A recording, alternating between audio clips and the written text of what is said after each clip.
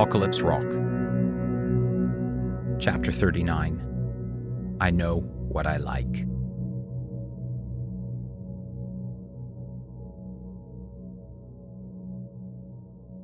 Doug's knees wobbled as he worked his way through the crowd to the back of the pub. The strong ale sent a warm glow through his body. As he reached the entrance to the performance space, the band started playing again. An off-key male vocalist started crooning the opening lines to a song that Doug recognized. Lay where you're laying.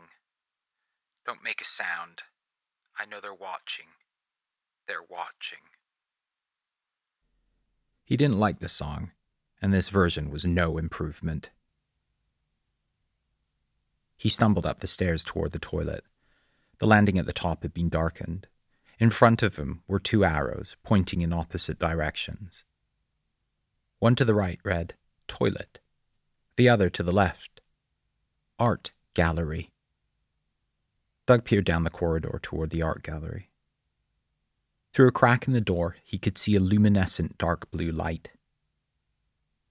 As he came nearer to it, music enveloped him. The crowd chattering in the pub below, the band playing. It all disappeared into a wash of droning synthesized vocal harmonies and bird-like trills. Doug felt a buoyant calmness, as if he was floating upward, as if there was some healing light on the other side of that door. He pushed it open and peered in. A dulcimeric arpeggio seemed to vibrate through his skeleton, as if he had put his head against a grand piano just as a heavy chord was played. "Hey, Douglas, come on in," a voice greeted from the far end of the long gallery. Right in front of Doug, sitting around the floor, were small groups of people meditating or talking in hushed tones. Most were familiar faces, local teenagers dressed in black hoodies and shawls. Fire Chief Mike Goggins' daughter, Farleece, sat with a friend, both dressed as vampires, from what Doug could tell. A series of unframed canvas paintings crowded the gallery walls, each spotlit by their own small light hanging above the work, making the paintings seem to float off of the blue, light-bathed walls. Each image showed a different craggy mountain peak, some alpine, some glacier-covered, others forested and undulating. All were covered in glinting ice and snow. Depicted in fine, luminous-colored lines, each mountain had a pavilion-like structure built atop its summit, some crystalline and fractal in shape, others geometrical and hard. Some crawled up the peaks, worm-like, others blossomed out like a flower. Most of the structures were multicolored and translucent, as if made of glass. Some, hanging near the far end of the room, looked like billowing, cloud-like sails. From behind each structure came rays of a dawning or setting sun, exploding up and out into the cold, starry cosmos above each frozen mountaintop. Doug could make out small figures painted throughout the landscapes. Some human, some animal, some a hybrid of the two. Anonymous little specks in among the grand visions. The figures intersected with the glowing structures, overlapped and shattered with them, swallowed up in them. Under one structure, made of white flags and sails rippling in the wind, there stood a figure, larger than the others. It was a woman holding a sword above her head. Its blade dripped blood. On one side of the woman, 3 decapitated heads floated in the air. On the other side, 3 torsos spewed out their intestines. Doug squinted through the blurry glare of the lights. It was Shining Wind reclining in a mountainous heap of beanbag cushions. Dressed in a medley of tropical print clothing, he was sucking a bright yellow fluid through a sparkling crystal straw, inserted into a glass gourd filled with berries of all colors. Next to him, poised on an ornate gold-plated chair, was a trim, collarless workwear-suited man who had been at the town hall with Marcus and Shining Wind. The man nodded at Doug with a friendly smile, then took a tiny sip from a tumbler full of rich, amber fluid. There came a faint sound of the crowd downstairs, clapping as the band finished the song. "Welcome to our installation. Come chill with us." Shining Wind looked like a tropical neon Roman emperor. The light changed color to deep violet, and the music shifted down several pitches. The effect was like trying to keep your footing on a ship violently pitching to the side from an unexpected wave. Doug stumbled a bit, but managed to walk over to the pair. He wondered if he was already drunk. The linen-suited man stood up slowly, confidently, yet still managed to stay unobtrusive, even humble. "Hello," he greeted Doug. "My name's Bruno Tuscarian. I'm a friend of Shining Winds." His voice was surprisingly deep and round, more suited to a robust figure than the athletically lean person greeting Doug. Bruno gave a quick, elegant bow. "Pleased to meet you," replied Doug. He tried to bow back at Bruno, but stooped awkwardly and nearly gave him a headbutt instead. Doug tried to hide his embarrassment. "Did I see you at the town meeting yesterday?" "Oh, yes, the wild dog." Bruno chuckled deeply. "I was there." "His name is Ramses," said Doug. He felt dehydrated and dizzy. "He's not really wild, but he kind of was then, I guess." "Is Ramses still on the loose?" asked Bruno. "It seems so," said Doug. "We've spotted him wandering around, but haven't been able to catch him. My kid saw him out in the woods on Costa earlier today. Out near you folks, actually." Bruno's face dropped slightly, then he quickly regained his smile. "Is that so?" He glanced at Shining Wind. "I do hope Ramses has settled down. It would be awful if anyone else got attacked."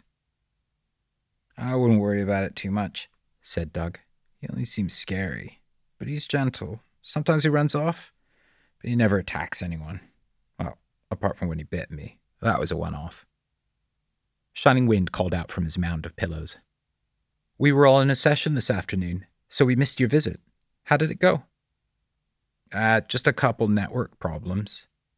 Doug felt like his trip to Costa had happened weeks ago, his memory of it already fading. "I was only up there for a little bit." "Long enough to get a lay of the land, I imagine," said Bruno. "What did you think?"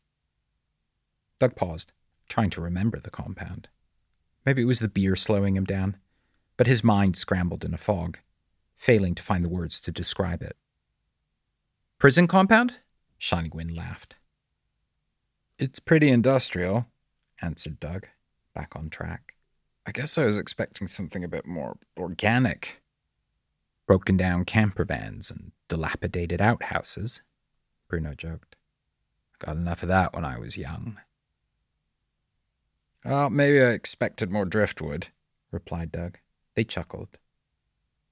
"Right now, our fellow group members are working hard setting up the retreat for a proper welcome to the community. They'll be at it all night to be ready for tomorrow," continued Bruno.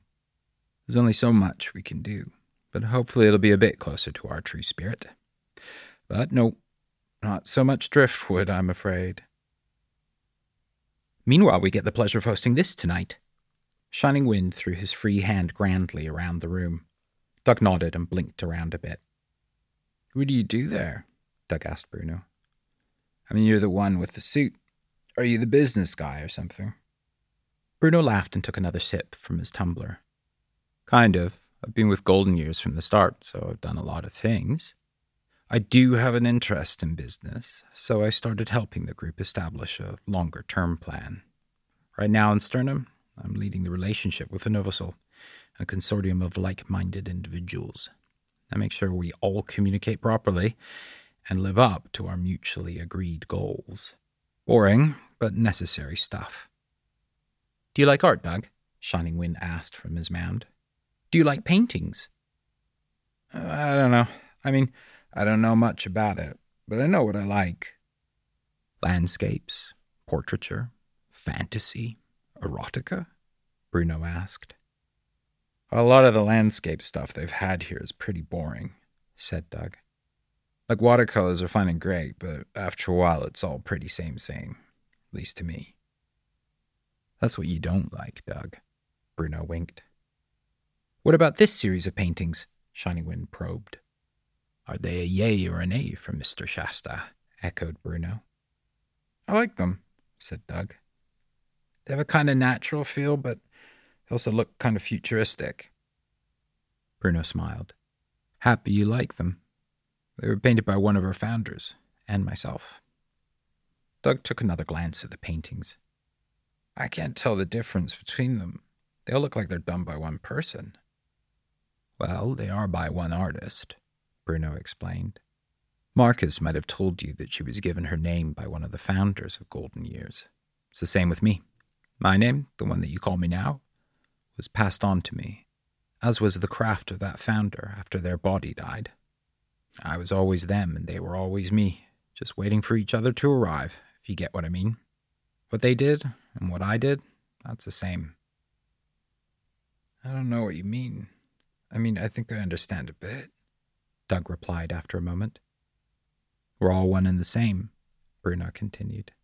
It's simply more sensible, more coherent to speak as individuals. It's a gift to speak like everyone else does. No harm in that, so long as you know the truth and keep your eyes locked on it. Like your weekend watercolor landscape artists. The lights changed to a dark red. The music pitched up several steps, intensifying the room and further disorienting Doug. He wanted to leave, but Bruno and Shining Wind both kept smiling at him. So, what are your paintings about? Visions of futures past, Doug. A history of what is to come. And it all happens on mountains. Oh yeah, mountains are important symbols. Oh well, they're also high up. You can see a lot more from up there. At that, Bruno laughed. Shining Wind pointed at a painting of a frozen grey peak floating high up above a desert. Tell Doug about the one where you met Marcus. That's a good one. Bruno nodded and took a small sip of his drink. Our bodily predecessors, you might say, met each other in Syria, or what's now called Syria, in a remote monastery, the one in this painting. At that time, I was a traveler from the Transcaucasus. I'd grown up in the province of Kars Oblast, to be precise. Back then, it was one of the biggest melting pots you could imagine, in a region that specializes in melting pots still. As a young poet, searching for things. I suppose you call them spiritual things. But as with so many young people, I was searching for anything exciting, if I'm completely honest. The muffled sound of a singing voice came through the floor. It's a supernatural delight. Everybody's dancing in the moonlight. A jolt of irritation crossed Bruno's face. Then he relaxed back into his normal, placid, confident smile. Marcus and I studied under the same teacher. I traveled to the monastery by horse all the way from Kars, which is in what we now call Turkey. Back then I fancied myself quite the adventurer. Marcus had traveled by ship from Japan to the Indus Delta, then walked through the valleys of the Pakhtun, the Himalayan peaks, on through the holy wastes of Persia. You can imagine meeting Marcus and hearing his tales of life lived along the Silk Road. Well, they took the wind from my sails. Bruno laughed. Doug wondered if he blacked out. Maybe he'd started dreaming while taking a piss. He blinked a bit to make sure he wasn't in the toilet. Oh, man, check out her sword. Shining Wind lifted his glass toward the painting with the decapitating and disemboweling swordswoman. Marcus has to share it sometimes for the ceremonies, but she's a real pro with it. She's done movies, theater, circus, and everything else you can imagine. Bruno winked again. Let's not give away all our secrets just yet, Shining Wind. Anyway, I taught the acolytes various forms of Gnostic poetry in return for training in their ancient solar incantations. Marcus gained insight into their so-called cosmic calisthenics in return for teaching them aspects of the shinobi, which in turn built upon and refined the ways of the Hashashin, of which they were already indoctrinated. Bruno seemed to be in a trance himself. But a lethal top-up it was. No king or emperor could ever be safe.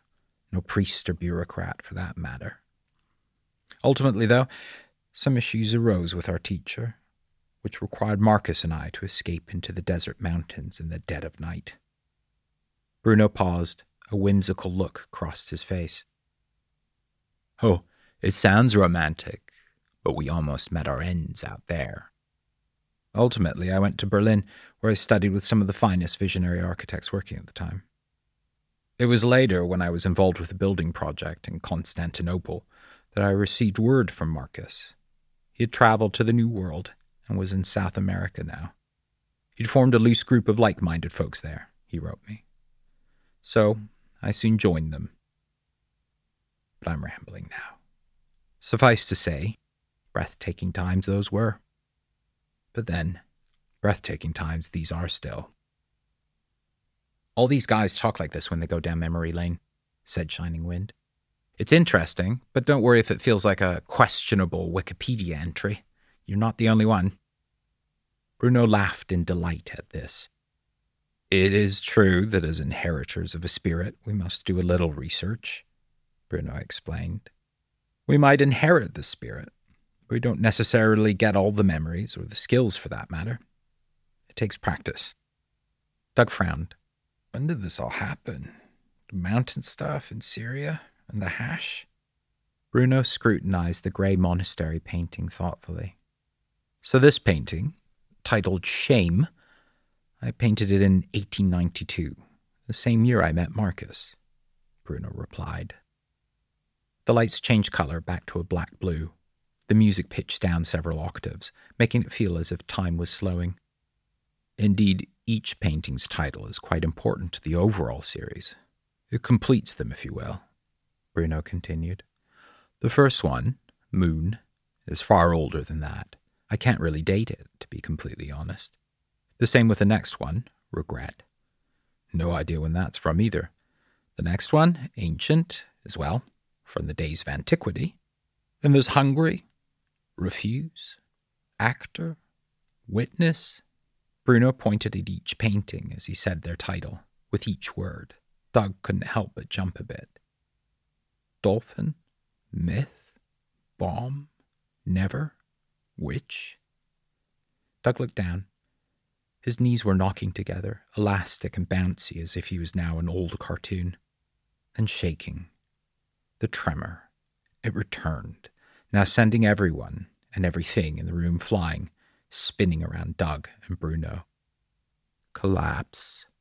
Practice. Feed. Shame. Bruno's smile was gone. His mouth didn't move, but he was still speaking. The words rumbled on out through his entire body and rippled through Doug.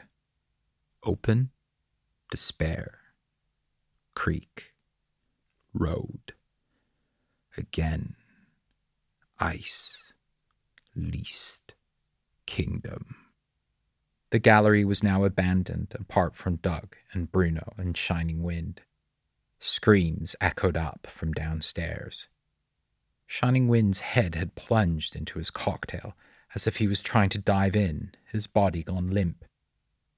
Bruno stared at Doug with that same flat expression, mutely repeating, Moon, Regret, Ancient, Hungry, Refuse, Actor, Witness, Dolphin, Myth, Bomb, Never, Witch, Collapse, Practice, Feed, Shame, Open, Despair, Creek, Road, Again, Ice, Least, Kingdom. Round and round it went, an endless chant, each word reverberating like a gong through Doug's skull and bones. Doug tried to turn, to make his way to the door and escape this horrible place, but his feet were heavy, as if he was slogging through a mudflat. Douglas, Bruno said. Doug had reached the door, the screams from downstairs penetrating upwards with shrill, primitive terror. Moon. Doug turned back to Bruno. Regret. Ancient. Hungry. As the disembodied chant continued, Bruno opened his mouth, as if his head could split in two. His lower jaw gaped open like the ramp of a drawbridge lowering over the moat between Bruno and Doug. Bruno's teeth jutted out from behind his stretched purple lips, each tooth a perfect little glowing oblong pill, brightening up in unison from a muted dirty green to a warm white. Inside each glowing tooth swam schools of tropical fish. In there, sharks hunted seals, whales dived, jellyfish floated peacefully. Past the glowing teeth aquariums, on the tip of Bruno's tongue, a flock of seagulls rested, poking their beaks into Bruno's soft pink flesh. A herd of deer bolted back down the mid-valley that split the center of the glistening tongue. At the back of the tongue, just as it curled up and plunged down Bruno's neck, Doug could see packs of black hounds mauling each other under a starry night sky. In the distance, where Bruno's larynx should have been, a craggy mountain exploded into flames. Then from the blackness of Bruno's open throat, the head of Ramses the dog slowly emerged, writhing its way out like the head of an infant breaching out from the birth canal. Ramses was the one speaking now. Again, ice, least, kingdom. At each word, a circle of bright electric energy pulsed out around Doug. A surge of excruciating pain shot up his spine and exploded white-hot into the front of his head. He shouted in agony, and slowly he stumbled out of the gallery.